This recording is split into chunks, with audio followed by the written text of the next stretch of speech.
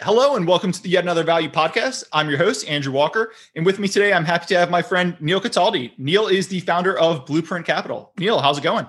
Very good. Thanks. Thanks for having me. Well, hey, thanks for coming on the podcast. Let me start the podcast the way I do every podcast, and that's by pitching you, my guest.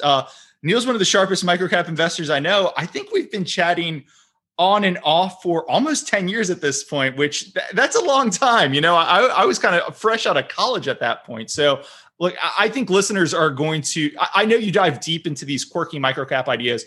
I think it's going to shine through on this podcast. And I think listeners are really going to enjoy it. So that out the way, let's turn to the company we're going to discuss. I'll give a disclaimer up front. This is a microcap, roughly $200 million market cap. It's insiders own a lot of it, so the float's a lot lower than that. Neil has a position in the stock, so everyone should just remember nothing on here is investing advice. Just keep all of that in mind. And with that out the way, the company is Sanara MedTech. The ticker is SMTI. And Neil, I'll toss it over to you. Tell us all about it. Yeah, thanks, Andrew. I'll start off. A well-respected investor I know recently used the term iceberg stock to describe Sanara. And I thought that was pretty interesting. On the surface, there doesn't really appear to be very much yet, but underneath, all of the pieces are coming together. This is what I like about microcap.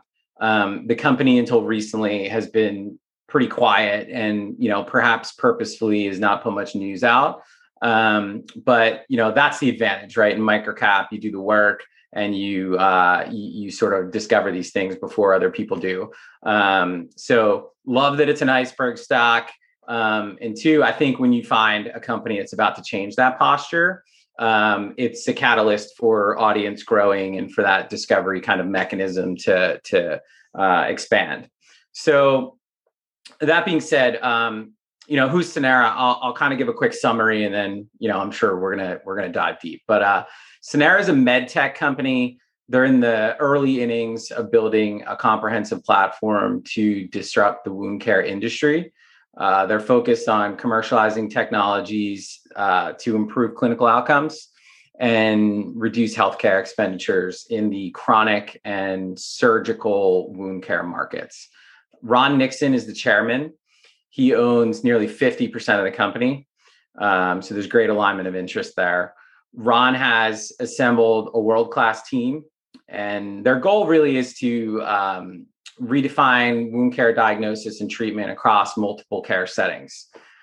The company grew 30% in 2020 with only one product, which is called Cellerate RX. Surgeons use that product because simply it works. It helps people heal faster and it reduces complications. The alternative is not really using a product at all. So there's an interesting opportunity there. We'll get more into that later. The number of hospitals approved to purchase Cellerate has more than doubled in the past 6 months, from 291 in 2020 to over 750 today.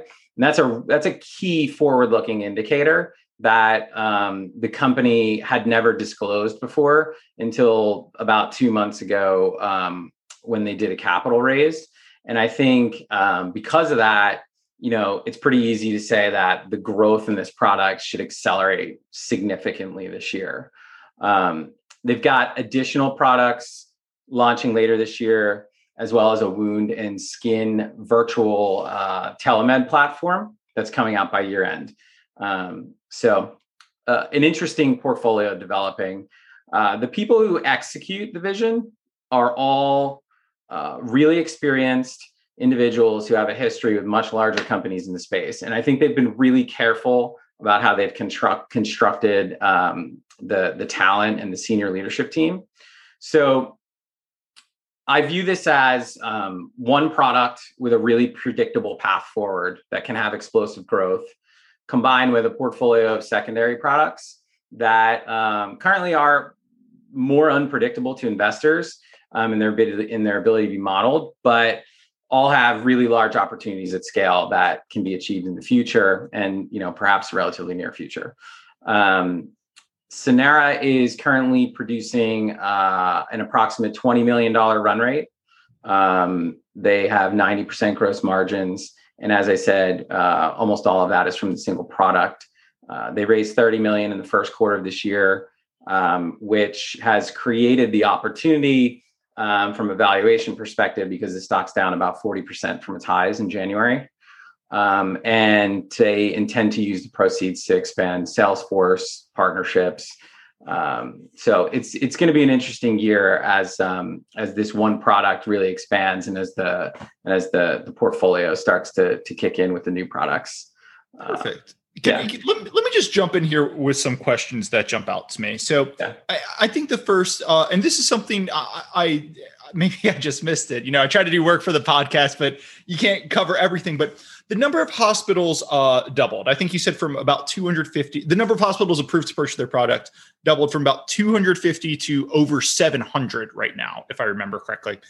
How does we'll talk later about the Salesforce. I know they have an outsourced Salesforce, but how do they get that doubling of hospitals? I mean, is it literally just going to a group purchasing organization and having a group purchasing organization that's in charge of 100 hospitals say, okay, you're good? Or are their Salesforce actually going hospital to hospital and saying, hey, this product is great. There's nothing like it on the market. Get us approved. And that's what's happening. Yeah. So that's a great question. And they haven't clarified that, just to be clear. The company, I mean, look, you may ask me questions that I don't know on this podcast. I think I know a lot, but they have not put themselves out there as much as, the traditional company.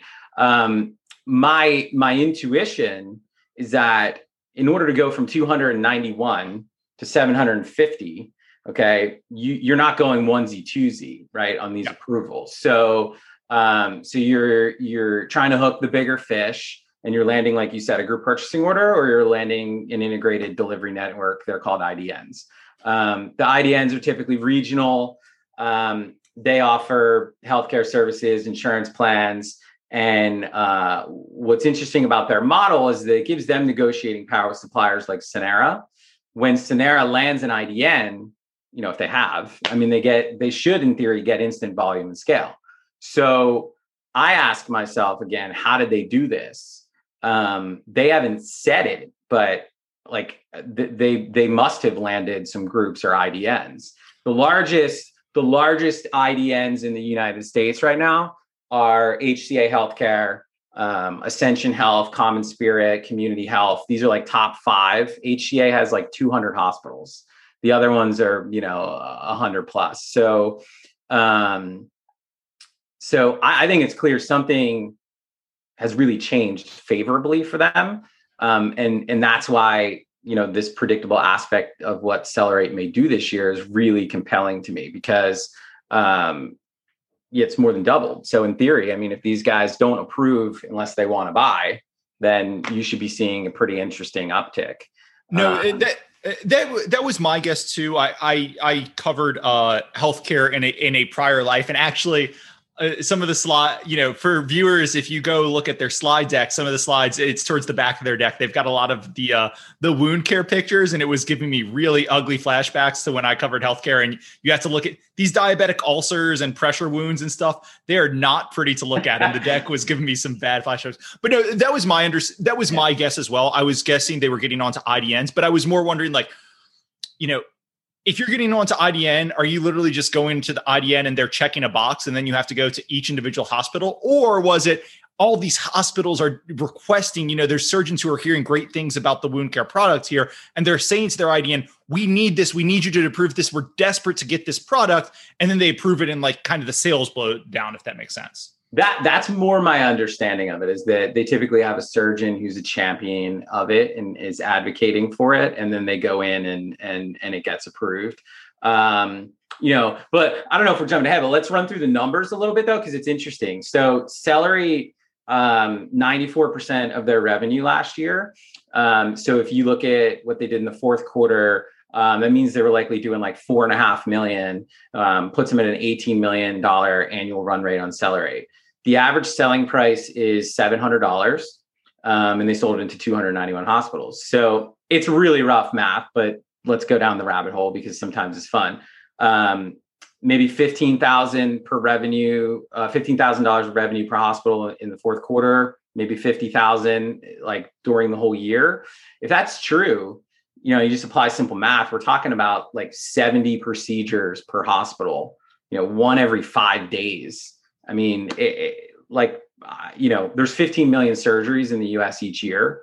So I think what that kind of tells me is the penetration rate is really low, even in the hospitals they're selling into. And of those 15 million surgeries, you've got 2 to 4% have site infection or complications. And that's really where the value add is with Cellerate, is that, it in theory, it makes it removes the risk of a complication or a site infection. And that's why people use it. So. Yeah. And then, so right now, this product, I'd actually focused more on their wound care product when I was looking at them, but it sounds like this product is actually the key one. So right now for post-op preventing infection, there's no product like this product. Like if I was a surgeon and I was at one of the, thousands of hospitals that don't have access to this on their buying list, what would I use post-op or during the op to prevent an infection on a patient?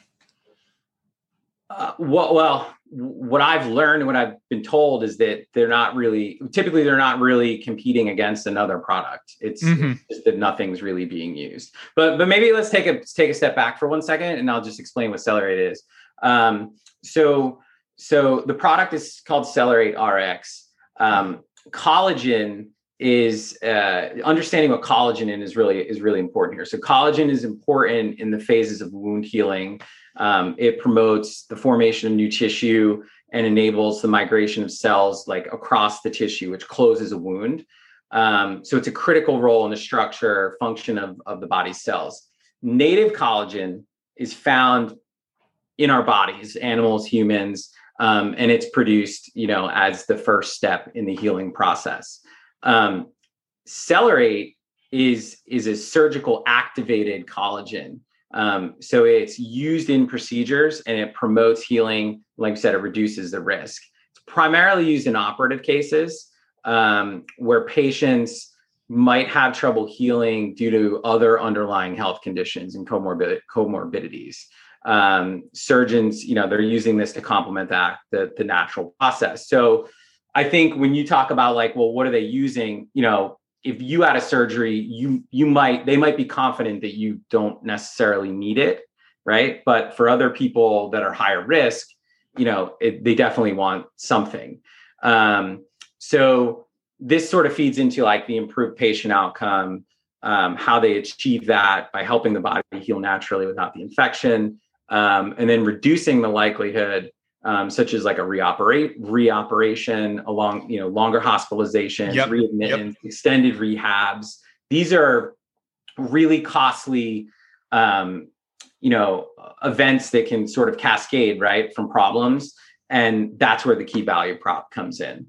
There was a study in 2017 where they used Cellerate in 102 consecutive neurosurgery cases, and they found no cases of reinfection or complication relative to neurosurgery infection rates, which sometimes range as high as like 24% for cranioplasty and 6% for spine.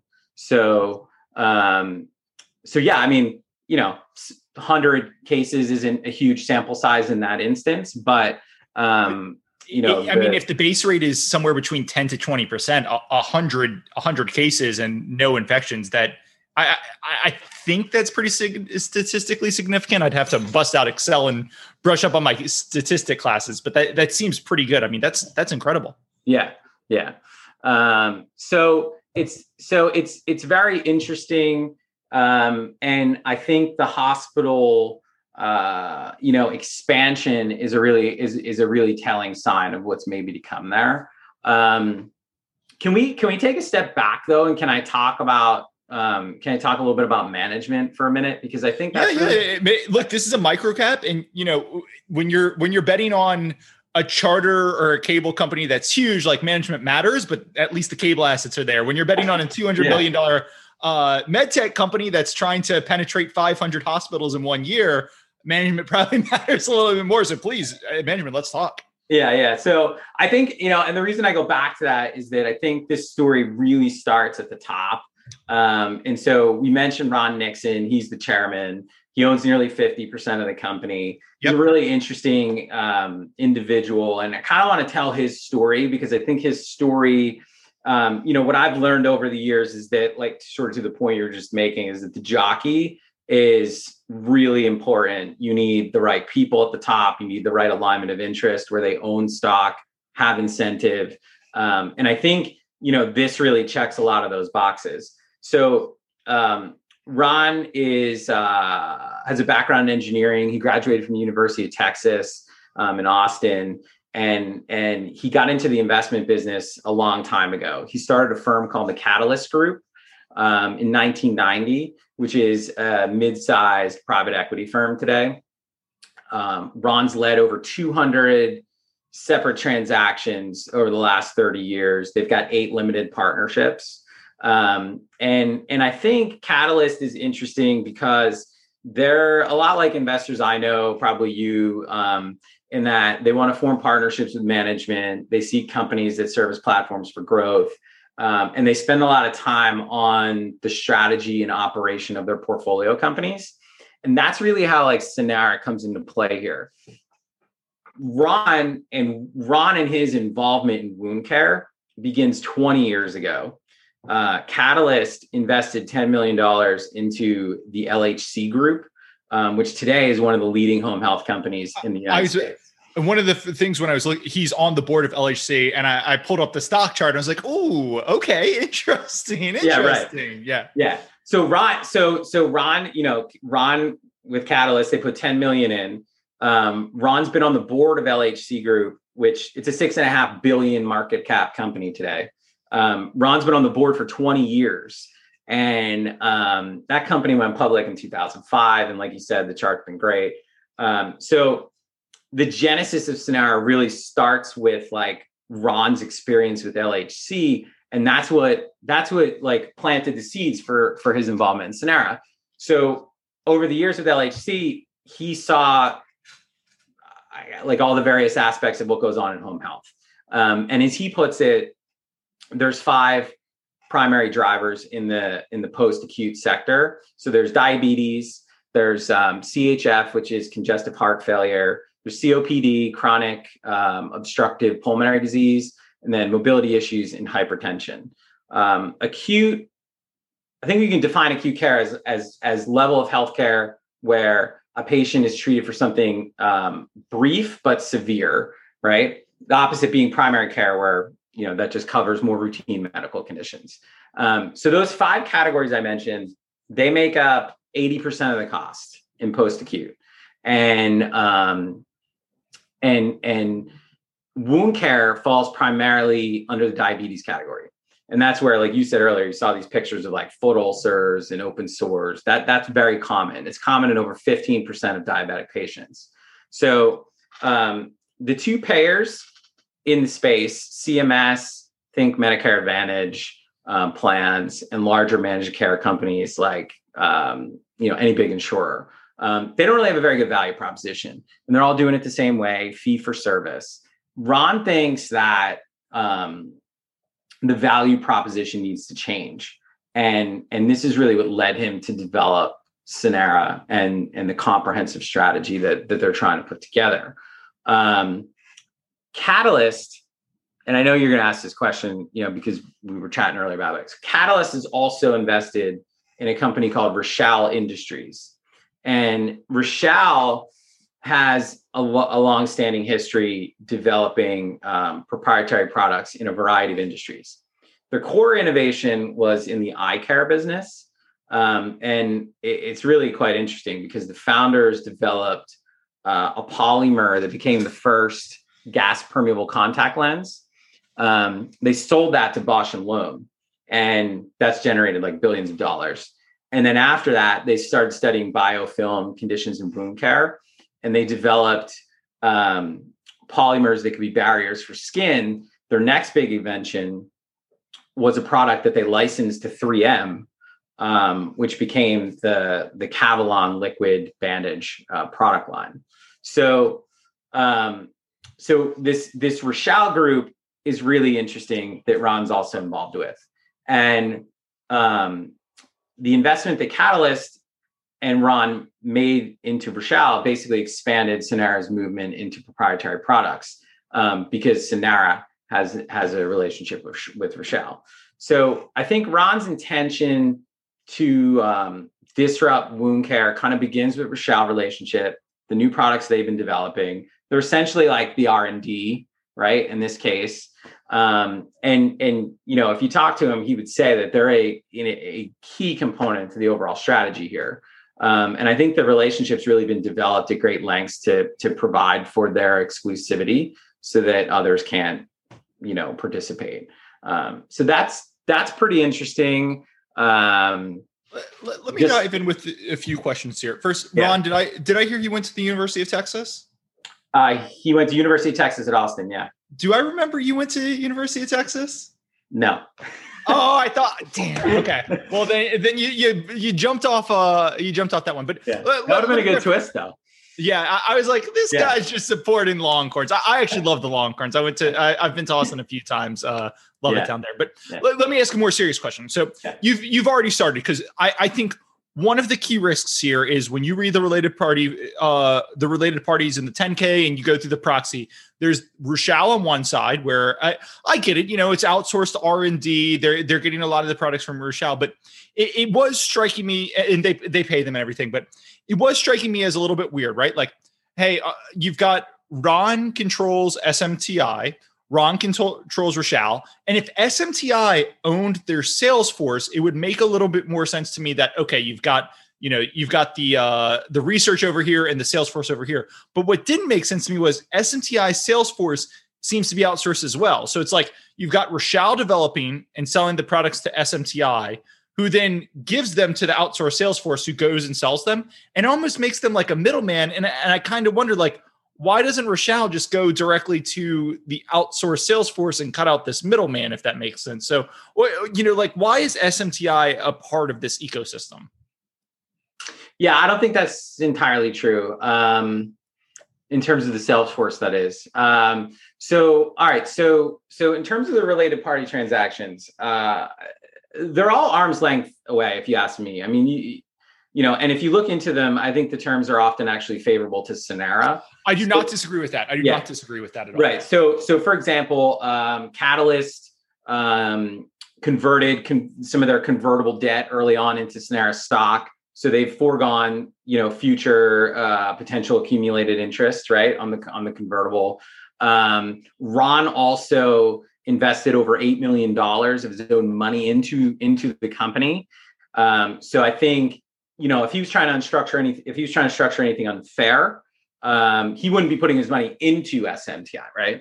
And then when I look at the terms, I see that, to me at least, they appear fairly cheap. So in terms of the relationship, though, because we actually got this question on Twitter when you posted when you posted tweets. So somebody was asking the thoughts on owning the IP versus not owning the IP.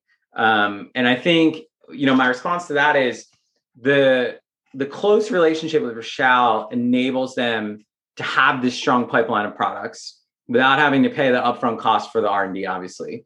The exclusivity arrangements, I think, are friendly. And the products are world-class, given what Rochelle's already proven.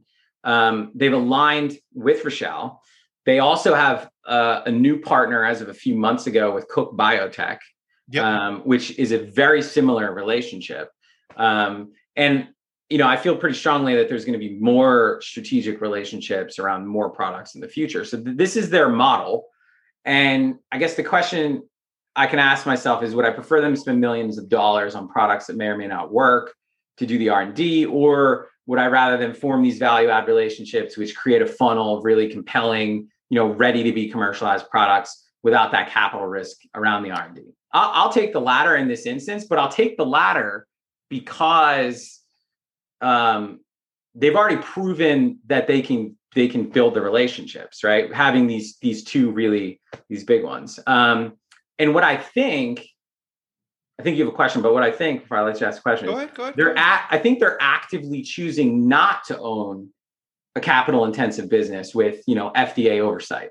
I think they're choosing a distribution business with a high moat. And once it's built, it's highly desirable, it's scalable, and then they have more leverage with other IP companies like Rochelle. So for me, I mean, like the ecosystem's huge. They're choosing one end of it where the products have already gone through the approval process, which presents a lot of risk. And now they just need to focus on that sort of last mile distribution. I think if you want to do both, you need a lot of scale. I mean, you need extraordinary scale to be at that level where, a lot of multi-billion-dollar companies are. In some ways, and it gets a bad rep now, but it reminds me of Valeant in the early days. And obviously in the later days, there was fraud and there was all sorts of other stuff, right? So, but I'm not talking about that. I'm talking the early days where they actually had a very good insight, right? The insight was, hey, all these pharma companies are spending billions on R&D. Why don't we do something different, right? Why don't we go buy already approved drugs, and our specialty will be in selling, distributing, and pricing already approved drugs. So we're going to wait for the drug to be approved. We'll go buy it, and then we'll have relationships with physicians. And again, I know you say Valeant and people's hair stand up, but in the beginning, it actually was a good model and it actually did extremely well. And then it did really well for a while because there was a lot of other shenanigans going on. But it reminds you of that, right? Like we're actually going to wait for the products to get approved. I think their specialty might almost be, hey, we're going to develop relationships with these people after their product's approved, license them, and then we've got the distribution. Am I kind of saying that right? Or did the mere mention of Valeant just raise some hairs on the back of your neck?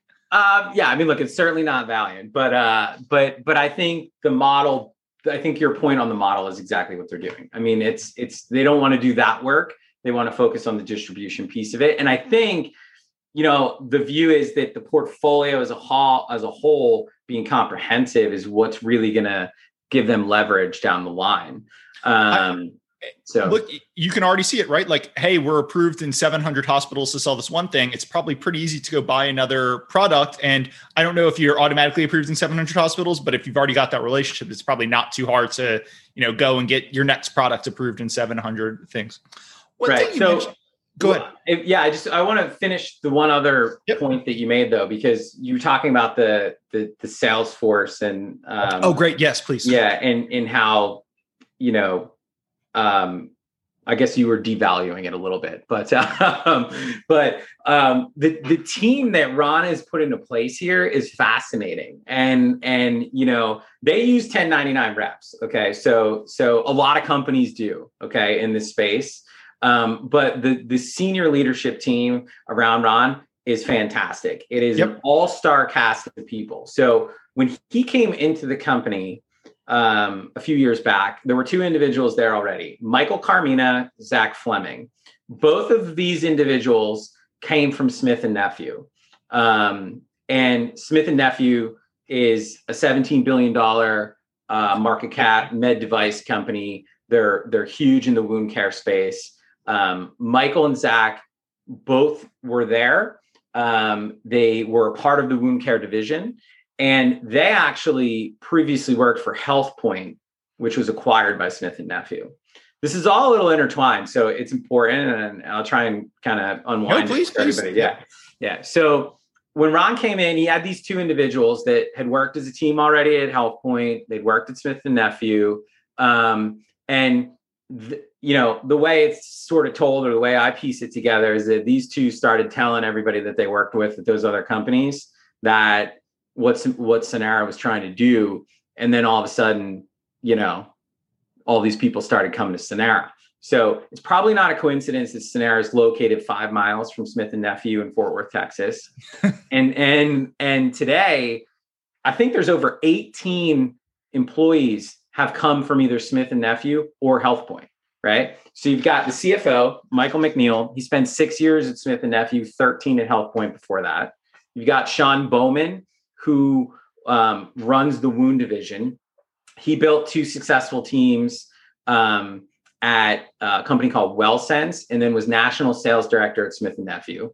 You got Zach Fleming, who I mentioned. He runs the surgical division. He had 14 years at HealthPoint, Smith & Nephew, right? I mean, you can see the trend here. And then interestingly, not a Smith & Nephew guy, but we haven't gotten to this yet, but the telemedicine platform. Yeah, I was going to go there next. Yeah. So they hired Chris Morrison, who's the former CEO of a company called Nautilus Healthcare Group. He was there for 12 years. That company was acquired by Healogics. And then Chris went on to form this group called M Group. They're a physician-owned, physician-led, like multi-specialty wound care group. And the two of those companies announced an exclusive affiliation last year where Sanara is going to provide certain management services. M Group provides the clinical services around both in person and via telehealth. So, that's just a sample of like the senior team. Each of these divisions, the surgical division, which sells Cellerate, has 17 regional reps, okay, that each focus on like a geographic area, like a state. When they raise the money, part of the intent around the raise is to go from covering, I think it's 18 states today, to all 50. So when we talk about the 291, I mean, they're primarily, I think, down south. They haven't really broadened out to the whole country yet. So I think that's interesting. And then, the wound care side, which we haven't gotten into, they have 5 regional reps. So the regional reps are out there, hunting, getting these hospitals on board. They have surgeons who are championing and being advocates on the ground. And then, once that happens and the approval process goes through, then, the 1099 reps kind of come into play a little bit. And I've talked to people about 1099 reps and I think it's hit or miss, right? Because these people have like a whole bag full of products they can sell. Yeah. So why are they selling Cellerate when they could sell, X, Y, or Z, right? That's a question I had for you. Yeah. And frankly, I mean, it's we'll see, right? What's been said is that there's over 80 groups supporting the regional reps. And they estimate that they really have like 200 that I would say are actively engaged. Gotcha. But I think, even to some extent, they would say it might be tough to know that for sure. So I view the 1099 piece as being a bit of a wild card. But I think, again, like Cellerate's pretty predictable. I think, we established that it's being used in 291. We established it's being used, but not being used a lot. Clearly there's a reason they're using it. It's growing. It grew really well last year during COVID, right? When procedures were down and people weren't, having the surgeries that they were normally having. So I think what we'll see this year is I think we'll see that, you'll get further penetration. I think you'll get expansion into the new hospitals. I think the 750 number probably isn't 750 anymore. I think it's probably considerably higher than that maybe as well. Let me ask you a question on the growth, right? So obviously the big boy growth comes from going from 200 hospitals to 700 to who knows how many hospitals there are in the US. I'm sure it's out there. I just don't know off the top of my head. I think it's over 3,000, but wait, what was the question? How many hospitals there are? No. That was not the question. I was kind of just talking to myself. I can remember. Okay. All right. My question is, that's where the big growth is, but have you seen anything or have they put anything out on like, you sell it into Andrew Walker's hospital and the first year, Andrew Walker's hospital uses 50 units of it. Right. And then the next year, the surgeons are loving the product so much that we use 150 or 200 or 300 or whatever. Have they shown anything on, hey, like what's our sales growth within a hospital? Because I think that could be, I don't know if they have, but that could be such a powerful indicator. Like if as the hospital gets used to the product, the usage really goes up, that really speaks to the value. Have they done anything on that? Unfortunately not. Okay. No, that's fine. That's fine. I mean, I actually asked them recently what the number was last year. Because I thought it would be interesting to compare, so the 291 number is new. They had never disclosed that before until the raise in February. And at the same time, they disclosed that the 291 had become 750. Yep. So we have no baseline really. And what I had asked for was what that number was a year ago to see how they got to 291 and then bring it back. Again, like they're pretty careful and with how they disclose things. And I think they may disclose that number, but they have not at this time. Yeah, I'm basically looking for the net revenue retention of this product, if that makes sense. Let's go to a different one. I think at the beginning you mentioned that you thought this was an iceberg stock, right? Where as you dug in, you find more. And I think this might be part of it, or this might not. But let's discuss their goals for the telehealth medicine for a second, because this was another one that was really interesting to me, but I was also a little surprised by the company pursuing this opportunity. Yeah. So I think the telemed platform is really compelling. I mean, first of all, up until February, this company had no balance sheet. So everything that they've done to piece these things together has been done really shoestring, making it work somehow. This raise in February was really like kind of the coming out party for the company. So in June of last year, they formed a subsidiary. It's called United Wound and Skin Solutions. This sub holds certain investments and operations that they've built around this idea of virtual consult. I actually think they're going to report it separately. So it'll be pretty interesting once it launches to see. I find a lot of times these microcaps like to hide the startup. They don't want to. It's not just microcaps. It's not just microcaps. Yeah. So all right. So there's a number of pieces here. Well, I'll try and walk you through it. They made an initial investment in a company called WoundDerm in 2020. WoundDerm, they wanted to help them develop an imagery and data sharing platform. And then in January of this year, they acquired the remaining interest in WoundDerm. So WoundDerm is a software system that combines documentation functionality of wound and dermatology EMRs with like HIPAA protocols. The platform essentially allows for interoperability with client-facing EMRs and reduces duplicate documentation. So if you're going to do something in telemed today, you have to have some piece that like ties all the medical records together.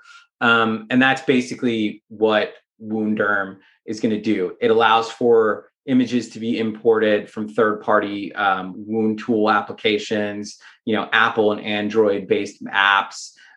It's really, I think, an integral part of the platform, and one that's gonna, enable all this integration. Because, like I said, without the integration, nobody's gonna want to use it. It would just be too troublesome. So the second piece that they've disclosed is a relationship with a company called DirectDerm, who is actually a separate telemed company. They have an exclusive network of dermatologists and licensed across 23 states. They're expanding across the whole country this year. And that's sort of the piece that I think is going to give them access to patients, right? Through what DirectDerm is doing. They made a $500,000 investment in that company in July. And they've got exclusive rights to utilize their tech in all acute and post-acute settings. So that's like skilled nursing facilities, home health, wound clinics. They've got the relationship with M Group, which we talked about Chris Morrison for a minute. So he's leading this whole thing. And they've got this agreement with M Group. M Group has active medical licenses in over 40 states. And that also is going to give them some access to like in-person and telehealth related like clinical services with people. And then fourthly, really importantly, they have an exclusive affiliation investment with a company called Precision Healing. So they invested $1.2 million last year into Precision, which is, I think it gives them between 12 and 16% of that company based on certain milestones. Precision has developed an imaging device and a smart pad that is going to be commercially available this year that will integrate into the EMR. And it's basically a diagnostic tool that can assess a patient's wound and skin condition. It quantifies like biochemical markers. It determines the trajectory of a wound condition. So whether it's healing, how fast it's healing, it's pretty interesting. Precision Healing. One last thought on that. Okay. Yeah. So Precision Healing was formed by executives at a company called Lumicell, which is a privately held leader in the field of image-guided cancer surgery. And the CEO of Precision Healing he's the CSO of Lumicell. He also created a company previously called T2 Biosystems, which is a $200 million market cap of its own today. And the other individual who leads the effort, David Strassfeld, he was the third employee at Lumicell. So, these guys, again, I mean, we're talking about people like you've been around microcap. So a lot of times in microcap, I feel like you've got people that are really good at one thing, but they don't sort of have the whole, set of tools, right? Every person that this company,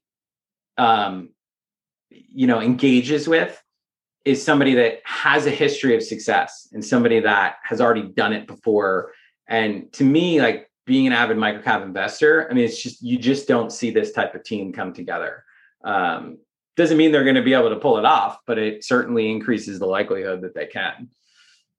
So anyway, all right. So to sum it up, the Telemed platform includes the EMR, the consult services through Direct M&M Group, and then the diagnostic piece with Precision. Now, go ahead. No, I was going to say, I think I know what your question might be, and then I also think we need to talk a little bit about like the dynamic in the space around the economics and like payers and how that all works. Yeah. My first question, just on that Precision tool, is it, so in their deck, there was actually a slide and I was a little confused by it because it was like, there was an iPhone scanning something and then there was a tool scanning something. So is it a separate tool that they use to scan, or is it do they actually use your iPhone for it? My understanding is both. Okay. Yeah. That's pretty interesting. So I could literally use my iPhone and like, I'm holding my arm up for people listening on the podcast instead of YouTube. But if I've got a big cut across my arm, I could literally use their thing and it would be like, oh, this wound is healing or this wound is getting worse. We need to have a telehealth consult or something. I mean, it might not be as simple as that, but yeah, I think so. I think the idea is that it can be used on the phone, but also in certain settings where you could have a device like in an assisted living home or something like that, right? Yeah. Because we're talking about older people, and there's some really interesting stats too that we can get into. So yeah, it's either or, and that makes it pretty flexible. I saw that and I was looking, I was like, oh, a diagnostic on an iPhone. That's kind of interesting using the, but I guess my first question, you could probably anticipate, like, look, I don't know, this great telehealth is huge. It's very interesting, but my question is, why is this $200 million micro cap med tech distributions company, like, why are they the ones to win telehealth, right? Like, there are big companies going after it. It generally requires a lot of expertise on, we can talk payer stuff, but at least on the payer side, but it definitely requires software expertise and stuff. And it kind of made sense. They launched it in June and that was the height of pandemic. Like, people everything's over telehealth, but I was also why they are the ones to win this and what their product really differentiates against a lot of others. Yeah. So, well, first of all, this was in development far before COVID. So I don't think, COVID maybe accelerated their plans a little bit, but they were on this, and this was something that they were working on long before that. It's always been part of the strategy, is my understanding. I don't think there's another wound care product in telehealth. So what they want to do is build a product that's specific to wound care. And so, the question is there something else like that out there? I haven't been able to find it. And I'm willing to bet that Ron's involvement with LHC Group allows him to see the picture of how effective something like this could be in a setting like LHC, right? So, a few things, like, one, why even telehealth to begin with, right? So I saw some studies. They say that it can take up to 6 months depending on the type of case, for people to be able to see a doctor, depending on the case, whatever the condition is. With the platform, they hope that it's like 48 hours. I saw a third-party study that said, and the study was in 2017 in Ohio. I think they surveyed 269 physicians, and the mean wait time to see a dermatologist was 56 days. Okay. whether it's 40 or it's 50 or it's even if it's 30. I mean, think about if you had a wound or think if you got a problem, you need to wait a month for somebody to address it. It's a significant problem, right? So I think, that sort of speaks to the opportunity. And, we'll have to see. I mean, this is one of the pieces of the company that I think is more unpredictable, right? Mm-hmm. But it offers an incredible amount of upside.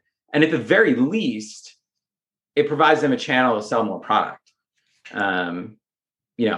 That's my view, like through the wound care products. And I don't think I would be putting words in your mouth if I said you think the opportunity on the current core business is so large and that this is literally a free option, right? Like you're not baking in anything from the telehealth business when you're looking at this company. I'm not. No, I mean, I can. I guess we'll get into it. But like from a valuation perspective, I think I can paint a valuation framework just around Celerate alone right now. Well, let's go. This is all. So everything else is free in that sense. Like if it hits, it's great. I mean, Telemed probably launches by the end of the year, so it's more of a 2022 thing, But it's an interesting part of the story because they've put all these pieces together for a reason. It's taken investment and it's taken a lot of time, and I think there's a real purpose for it. Before we maybe move on to something else, though, we should bring up just the idea of how they market this platform, and I think that the goal would be to market it to like Medicare Advantage payers like a Humana or an Aetna or United Health. So there's this dynamic today on the payer side where they can benefit significantly from the additional revenue and cost savings by partnering with a company like Sanara. Medicare Advantage, and this is a really important part of the story, I think. So Medicare Advantage generates revenue on a capitated basis. In other words, they're fixed prearranged monthly payments that are received by a physician or a hospital per patient enrolled in the plan. So CMS pays the payer an amount per beneficiary, and it's based on a fixed rate, which is multiplied times their risk score. So when a beneficiary is diagnosed with an illness, the risk score goes up, and then Medicare Advantage bills CMS more for the beneficiary. Where it gets really interesting is if you can diagnose a wound earlier, the risk score still goes up, right? But because you're diagnosing it earlier, you're in theory going to heal it faster, right? And then therefore there's significant cost savings to be realized. So the combination of those two things is what should really bring these payers into the mix, right? And I think if you look at there are let's just say there are other companies that have been able to accomplish this already. And when that happens, there's just a massive re-rating in those companies and their ability to penetrate the opportunity through a payer. So can you give an example of a company that's already done this? Semler Scientific, SMLR. Yeah, okay. It's like a $750 million company, I think, today.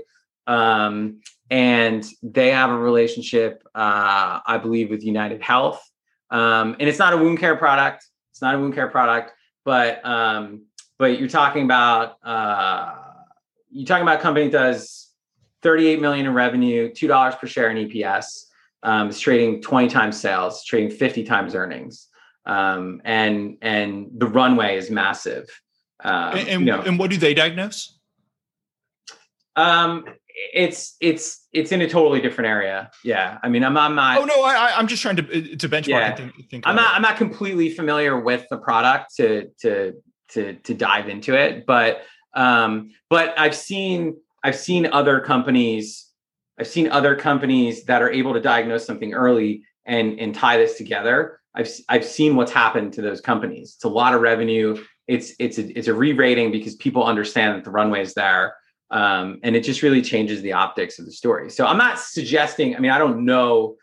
I think the goal, that's sort of like elephant hunting, right? To land a company like that. Oh yeah. And I think if they can, it'd be great. But I think when, for me, you've got the sort of micro story here around what they're trying to build around these products. And then I like to marry, macro types of trends, right? So this macro trend around what's going on in the payer landscape is really interesting to me, because I think just in general in med tech, I mean, anything that allows for diagnosis earlier has a pretty good value prop. And if you can marry that to economics, it could be pretty powerful. So, and I guess my last question here, because I 100% agree. Like, if you can use this to diagnose 5 days earlier, I mean, the savings to the system are huge. It sounds like the payers get.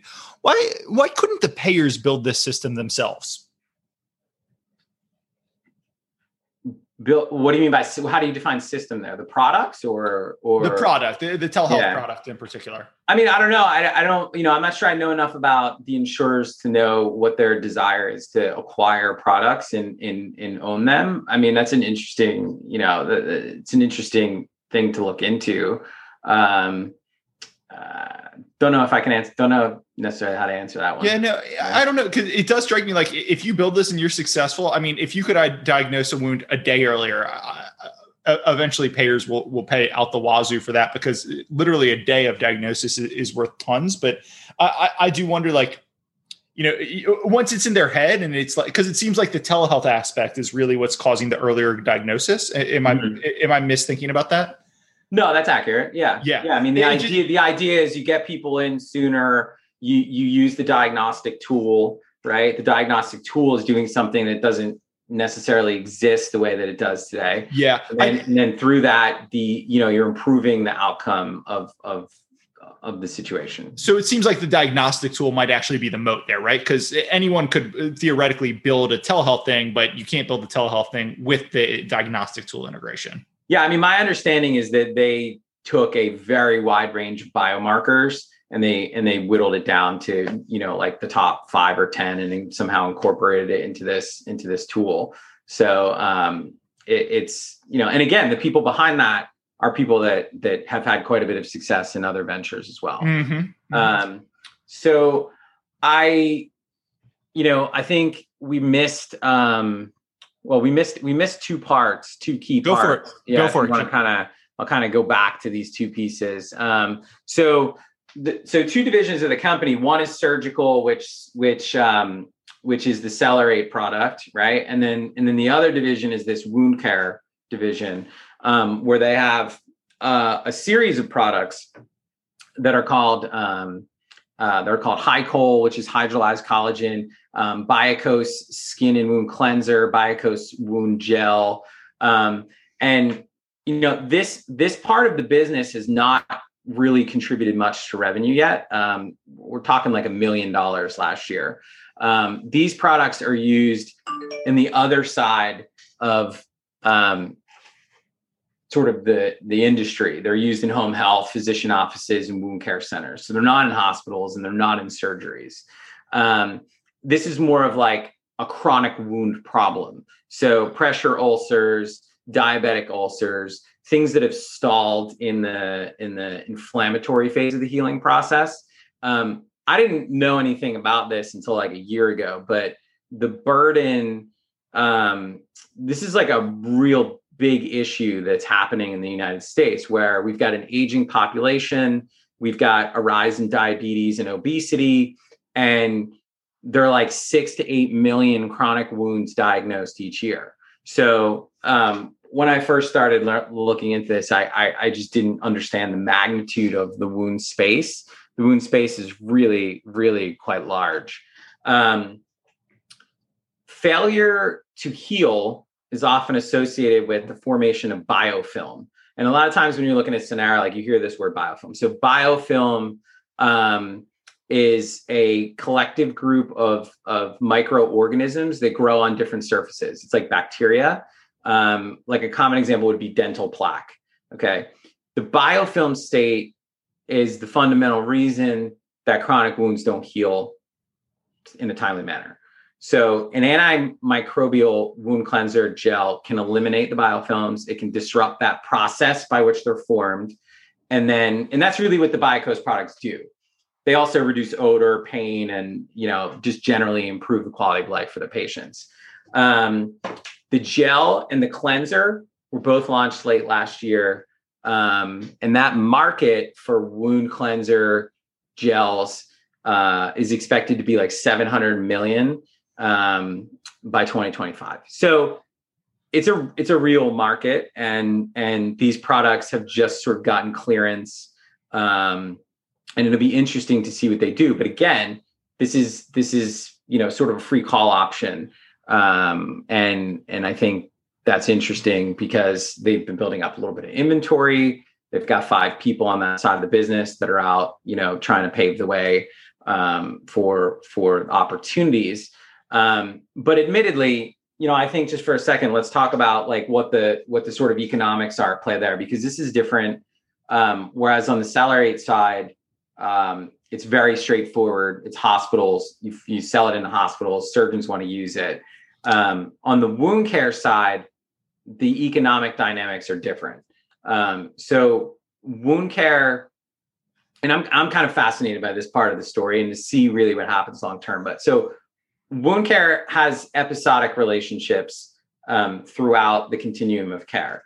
Each setting, I think, is driven by whatever venue that is. They want to get the person out of the facility because if they're healed or they're on their way to being healed, that's how they get paid. So a hospital, if you look at how they bill under DRG, which is like the patient classification system, the standardized payments, hospitals bill for surgeries, they bill for conditions, and they maximize their income by getting patients out in the shortest duration. They typically don't go beyond 10 days. So if you have a patient with a heart condition, they get sent to a long-term acute care hospital. And then in that case, it's a different category. That venue gets you 28 days.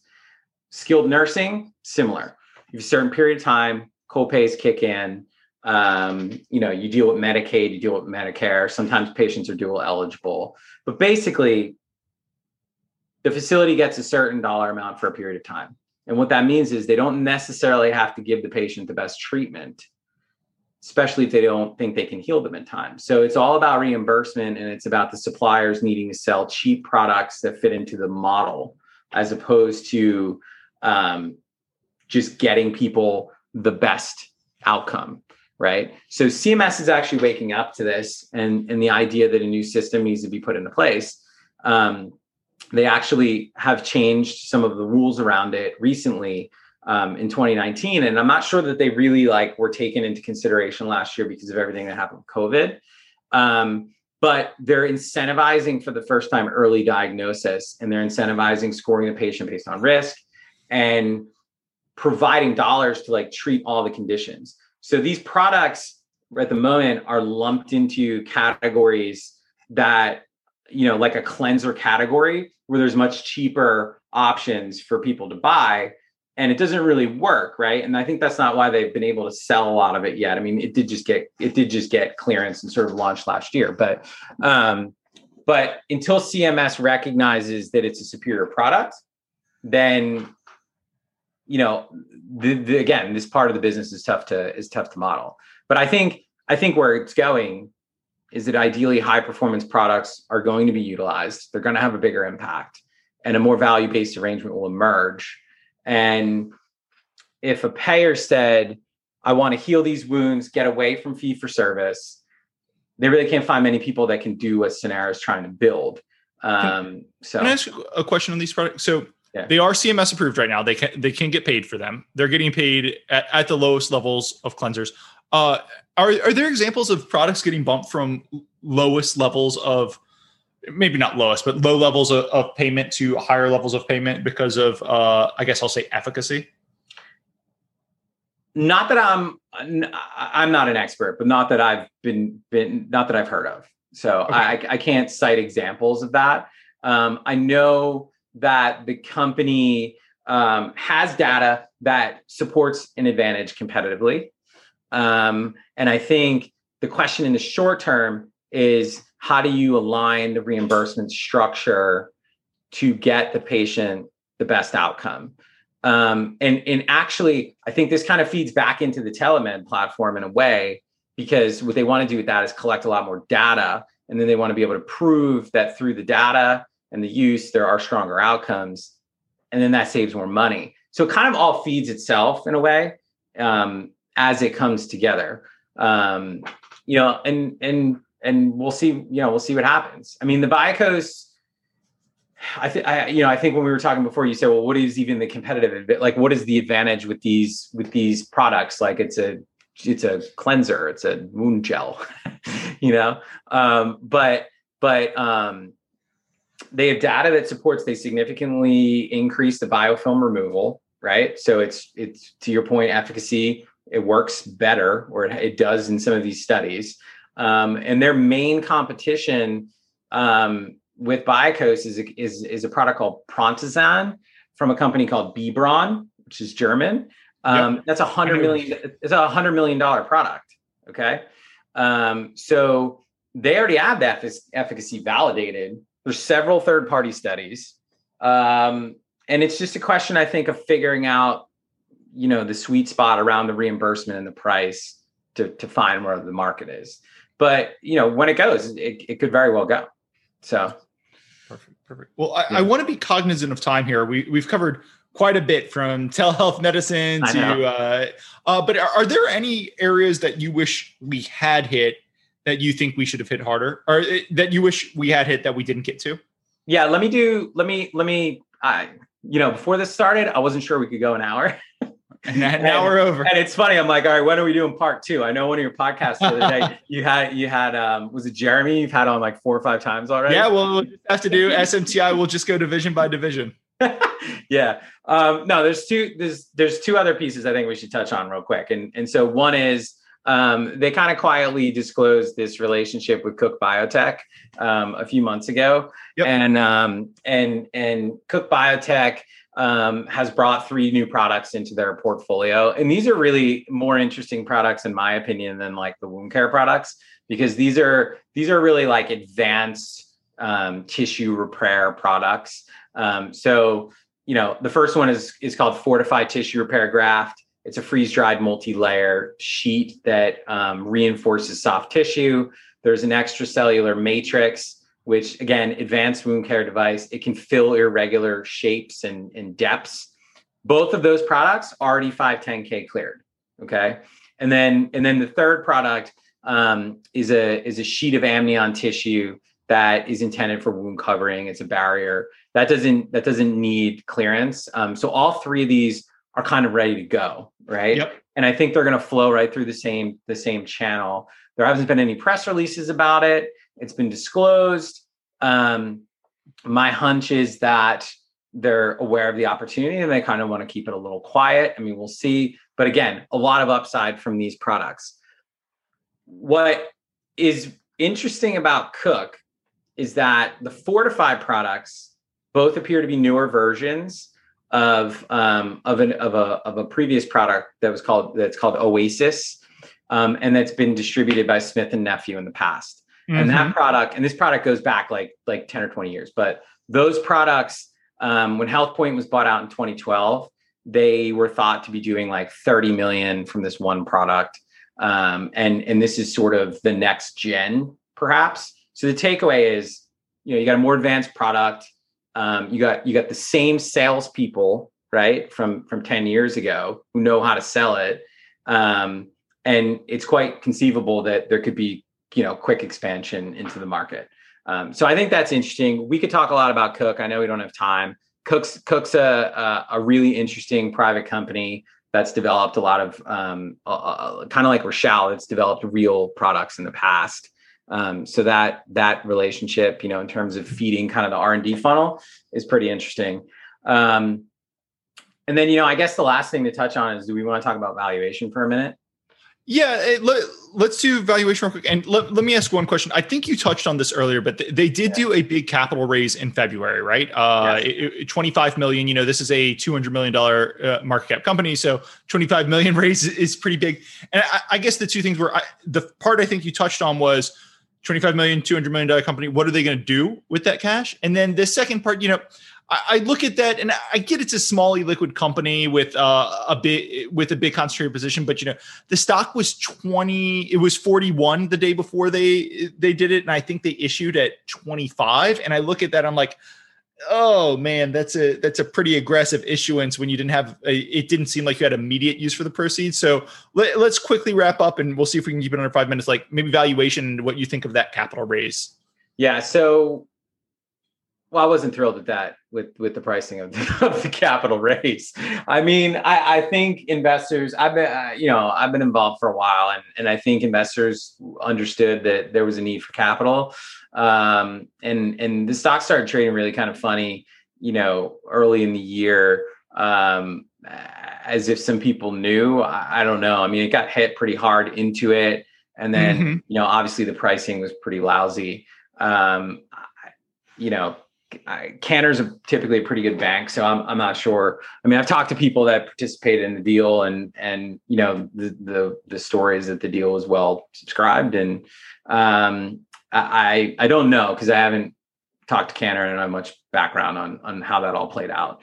But it is what it is. I mean, we've all seen it before, right? In microcap, where there's a pretty significant haircut. I mean, for me, I've seen it in mega caps, not this big a haircut, but I've seen like, hey, we're issuing at a 15% discount and there's no need for the proceeds. You're like, what are you guys doing? Are you kidding me? Right. So yeah. But you know what? The funny thing is, like, I mean, liquidity has been insane the past 6-9 months, right? So I've seen companies do amazing, like at the market deals, or close to it. I mean, look, like, I think in this case, I just got to look forward and I got to try and figure out what, like, the way I look at it is, what do I think is going to happen over the next sort of, this year, next year, and then talk about valuation a little bit and figure out, what the stock could be worth. Let's go to valuation. I just had to ask on the equity raise, because anybody who pulls up in filing, that's going to be the first thing they think, like, what happened here, Yeah, right. So, all right. So yeah, I know we're running long, but let's dive through this for a couple minutes. So let's just talk about comps first. So HealthPoint was founded in the 90s.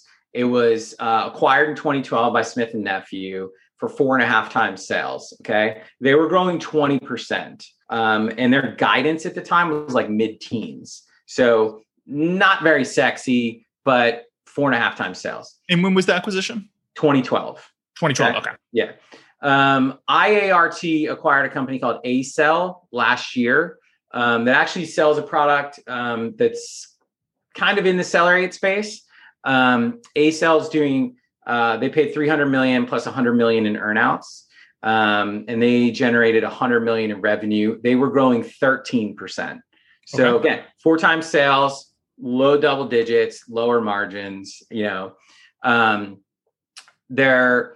was a company called KCI acquired LifeCell for $1.7 billion. This goes back a little ways, but it's 2008. LifeCell was growing 35%, and that multiple was 7.5 times. And then interestingly, KCI sold LifeCell to Allergan in 2017 for $3 billion. And they had $450 million in revenue. They didn't disclose growth rate. Margins were high. Again, that one was probably like 7 times sales, 30 times earnings. And then another one that I'll throw into the ring is that there's a company called, there's a public company called Organogenesis that is publicly traded right now. It's had a great run recently. That trades 7 times sales and they do 30% growth. And then there's a company in Australia called NextCare that is a direct comparable, small. They grew revenue in the fourth quarter by 75%. Their margins are in the mid 80s. So it's kind of what we're thinking is going to happen here. That company trades at $130 million market cap, 35 times sales. Okay.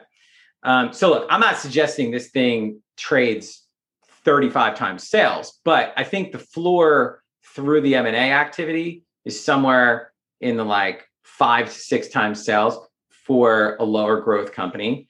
And in this case, with the predictability of Celerate, I mean, they're growing 40% a quarter.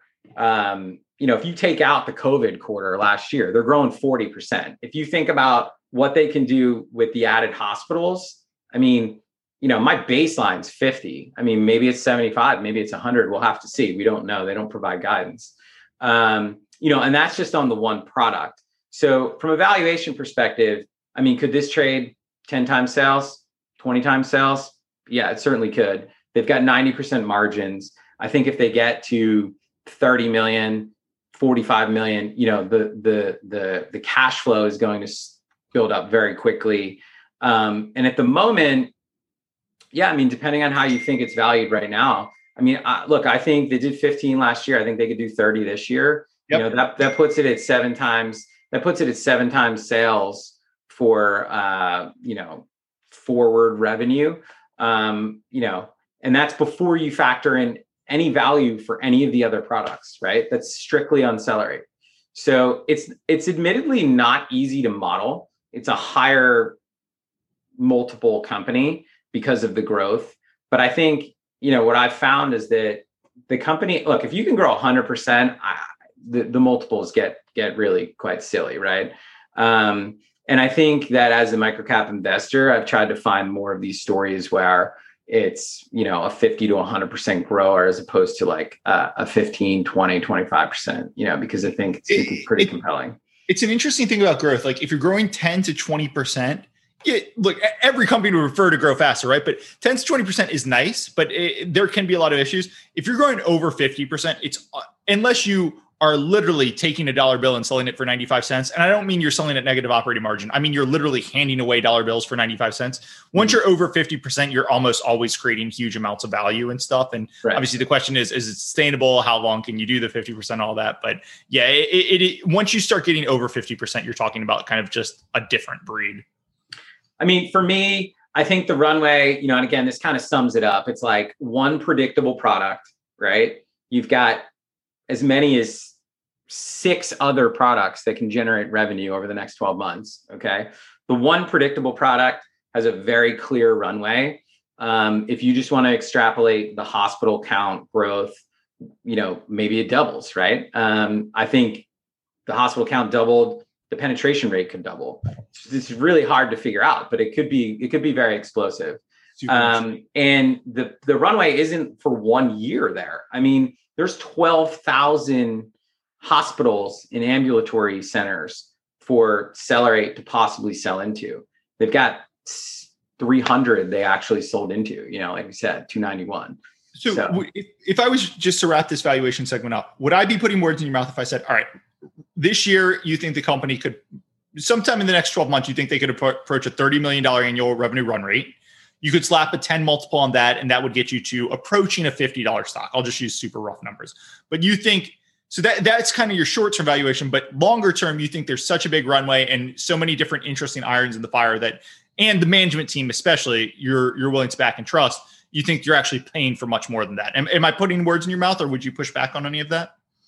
No, yeah, I think that's fair. I mean, short term, yeah, it's $28 today. Could it be 50 this year? Yeah, I think if they show that the growth is there, absolutely. And then I think if you get any contribution from the new products, yeah, you're starting to model new revenue streams that could really keep it going for quite a while. And 50 is funny because you said the stock started trading funny. I think at the beginning of the year, the stock was 50 and we're talking today 28. So we're kind of just talking a round trip, but it would be a nice round trip from this price. Anyway, Neil, I think your kids are about to get home. I've got to run. We've run long, but looking forward to having you on again to discuss the next microcap. This was super interesting. I encourage all the listeners, I'll put Neil's Twitter profile in there that you can check him out there. Encourage everyone to go check out SMTI's deck. Word of warning, don't go look at the last three slides because you're going to see some diabetic wound ulcers that you're not going to be able to forget. But Neil, thanks for coming on and we'll chat soon, buddy. Thanks, Andrew. Appreciate it.